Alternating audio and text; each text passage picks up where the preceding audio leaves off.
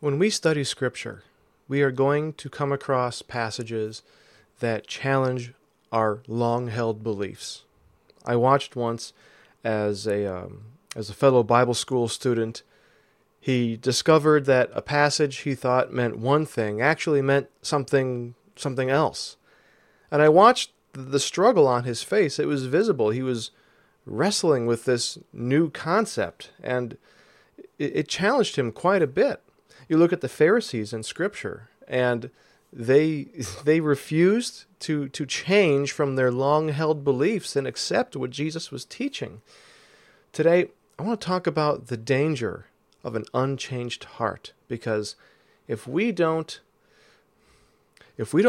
hold our faith in an open hand, not so open that the wind blows it away, but if we're not willing to change our beliefs based on biblical truth, then we might find ourselves in trouble. So we're going to talk about that today, the danger of an unchanged heart, right after this.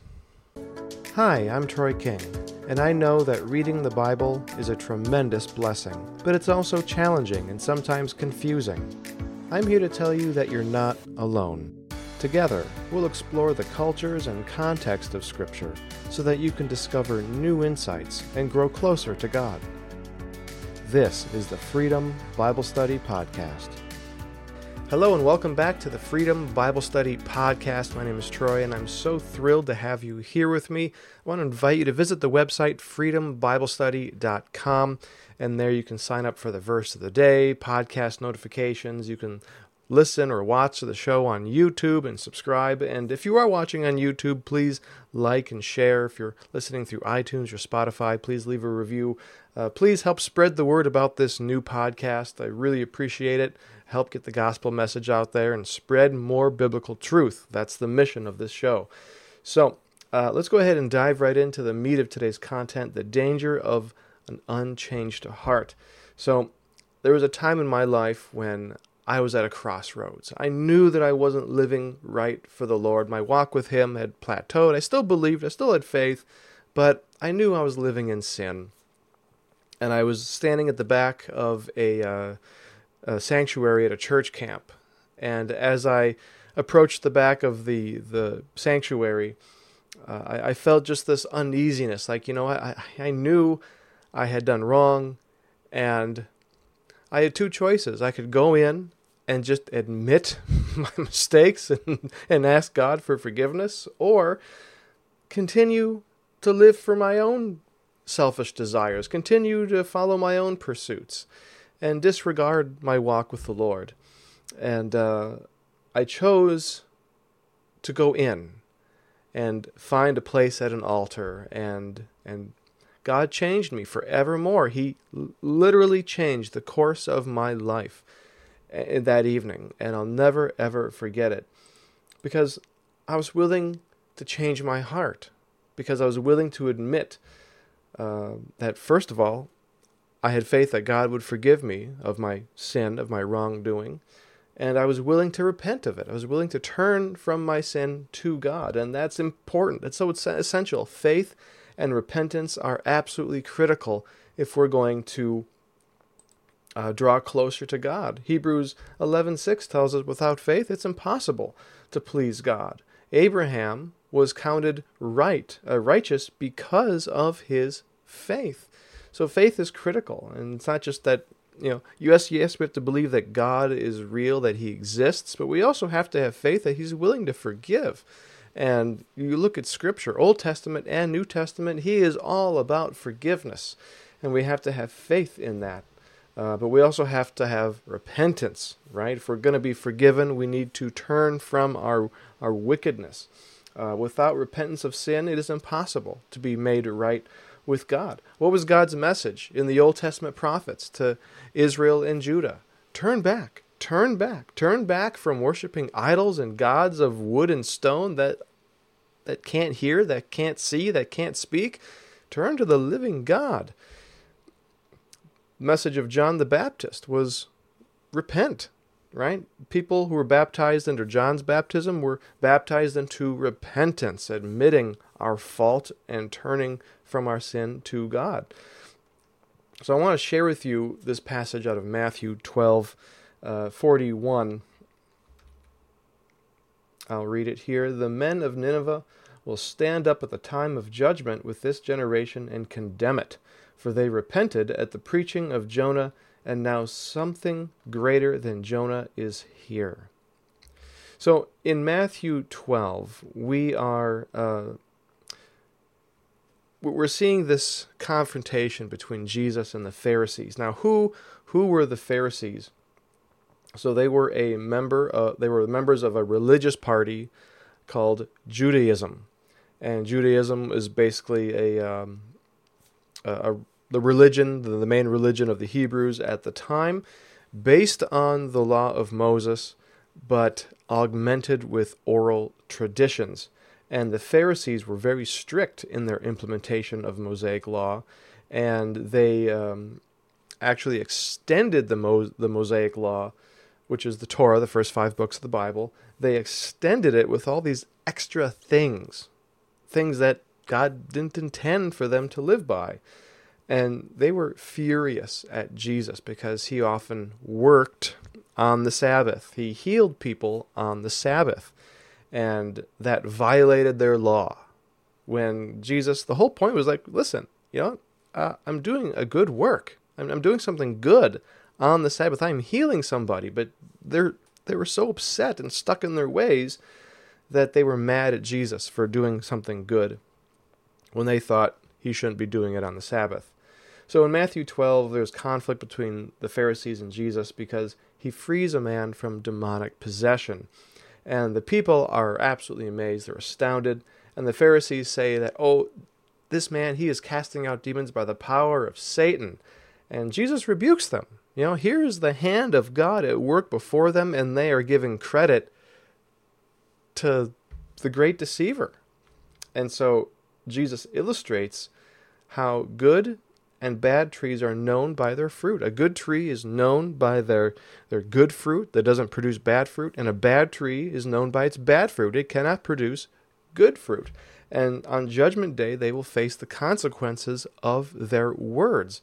So that's a strong indictment. So let's take a look at Matthew 12 and 38. Then some of the Pharisees and teachers of the law said to him, "Teacher, we want to see a sign from you."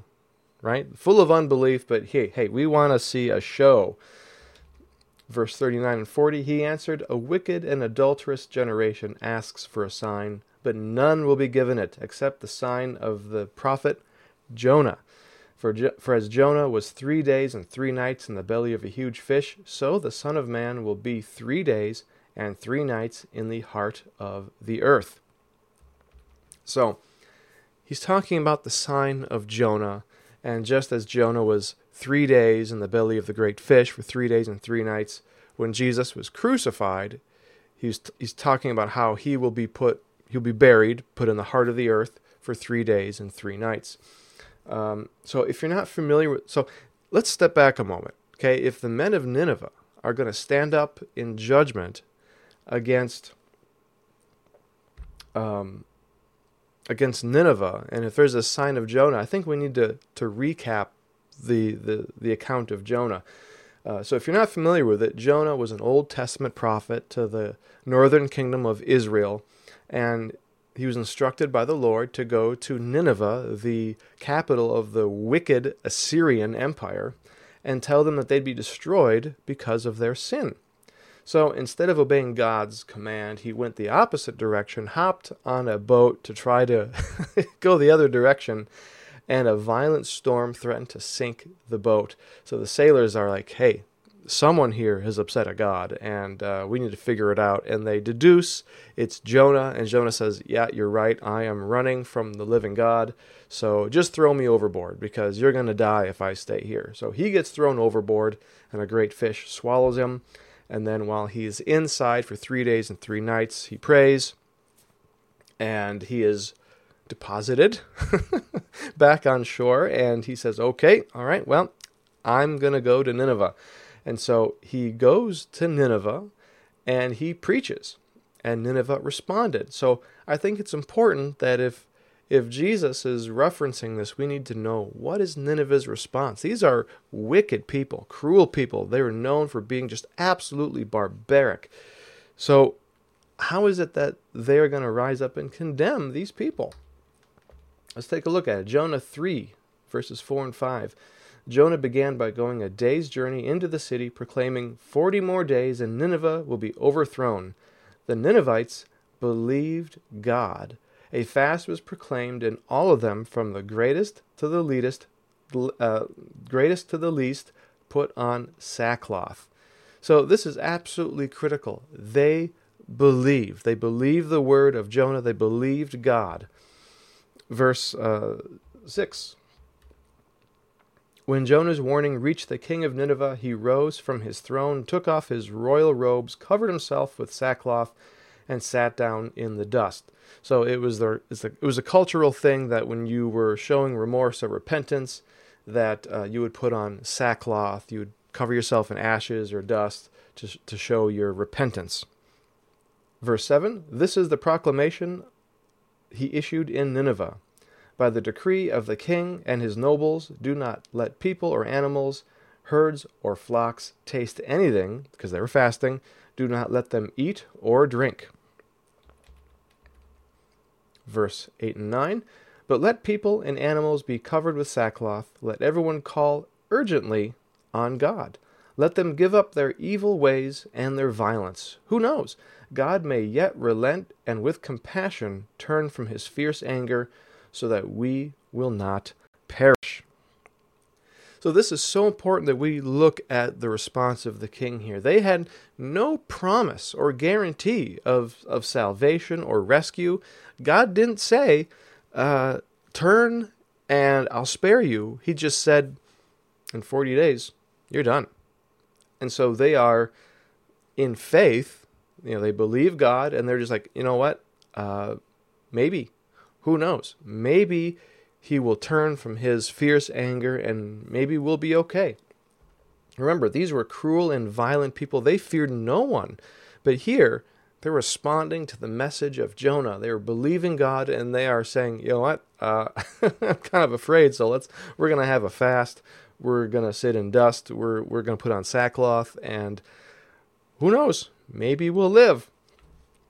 So they had the good sense to relent and surrender the will of God. Let's look at chapter 3, verse 10. When God saw what they did and how they turned from their evil ways, he relented and did not bring on them the destruction he had threatened. So their response moved God, and he relented because he saw, you know what? These people have changed their ways, they've changed their hearts, they're trusting in me, they're believing in me, and they're responding. And it's so critical. They're responding, they're willing to change. So here, back in Matthew 12, the Pharisees are just scoffing at Jesus. You're casting out demons by the work of Satan. They're plotting to kill him. And Jesus says, let's go back to our focus verse. Matthew 12:41, the men of Nineveh will stand up at the judgment with this generation and condemn it, for they repented at the preaching of Jonah. See, they repented at the preaching of Jonah, and now something greater than Jonah is here. So the wicked Ninevites believed Jonah, and they repented. But here was the Pharisees before God Almighty, manifest in flesh as Jesus Christ, and they refused to believe. They refused to change their hearts. They witnessed more signs and wonders than the people of Nineveh did, but they refused to believe. Verse 42, the queen of the south will rise at the judgment with this generation and condemn it. They're talking about Queen of Sheba. For she came from the ends of the earth to listen to Solomon's wisdom, and now something greater than Solomon is here. Verse 33 and 34. When an impure spirit comes out of a person, it goes through and places seeking rest, and does not find it. Then it says, I will return to the house I left. When it arrives, it finds the house unoccupied, swept clean, and put in order. verse 45. Then it goes and takes with it 7 other spirits more wicked than itself, and they go in and live there. And the final condition of that person is worse than the first. That is how it will be with this wicked generation. So, what is Jesus talking about? Now he's talking, so he goes from the men of Nineveh and the queen are going to stand up and condemn this generation for their unbelief. And then he starts talking about demons and houses and what is all going on here. So, Jesus performed miracles and healings and exorcisms. He cast demons out of people, and he had a positive effect on people. And those who witnessed what Jesus was doing were impacted. And even though lives had been changed, even though people had seen the power and authority of God, there had been no repentance. There had been no change of heart. So even though maybe they cleaned up their lives a little bit and tried to live a little bit more how they should live, without a change of heart, without some repentance, a demon left and you've put things in order. But, when the demon comes back, if your heart is, unchanged, if you don't have the power and presence of God living in you, it's going to find the house, hey, it's swept up, it's nice, but it's unoccupied. And it goes out and brings back 7 more demons, and then the unbeliever, the unchanged heart, is even worse off than before. So it's so important that we let God's Spirit not only change our heart, but dwell in our heart, so that when that evil spirit comes back knocking, it's going to find the power and presence of God Almighty. It's going to find a changed heart. It's going to find a repentant heart. And there'll be no room for it or his friends there. So the gospel message is the same today as it was 2,000 years ago. We need to believe in God and turn from our sin. Jesus died on the cross and paid the penalty for our sin. When he shed his blood, it was the ultimate sacrifice, because the wages of sin is death. That's the only way to pay the penalty of sin, is death. And so Jesus paid for our death with his own, paid with his life. And so he has risen from the grave so that we can have new life through him. So the choice is ours. You and I have a choice to make.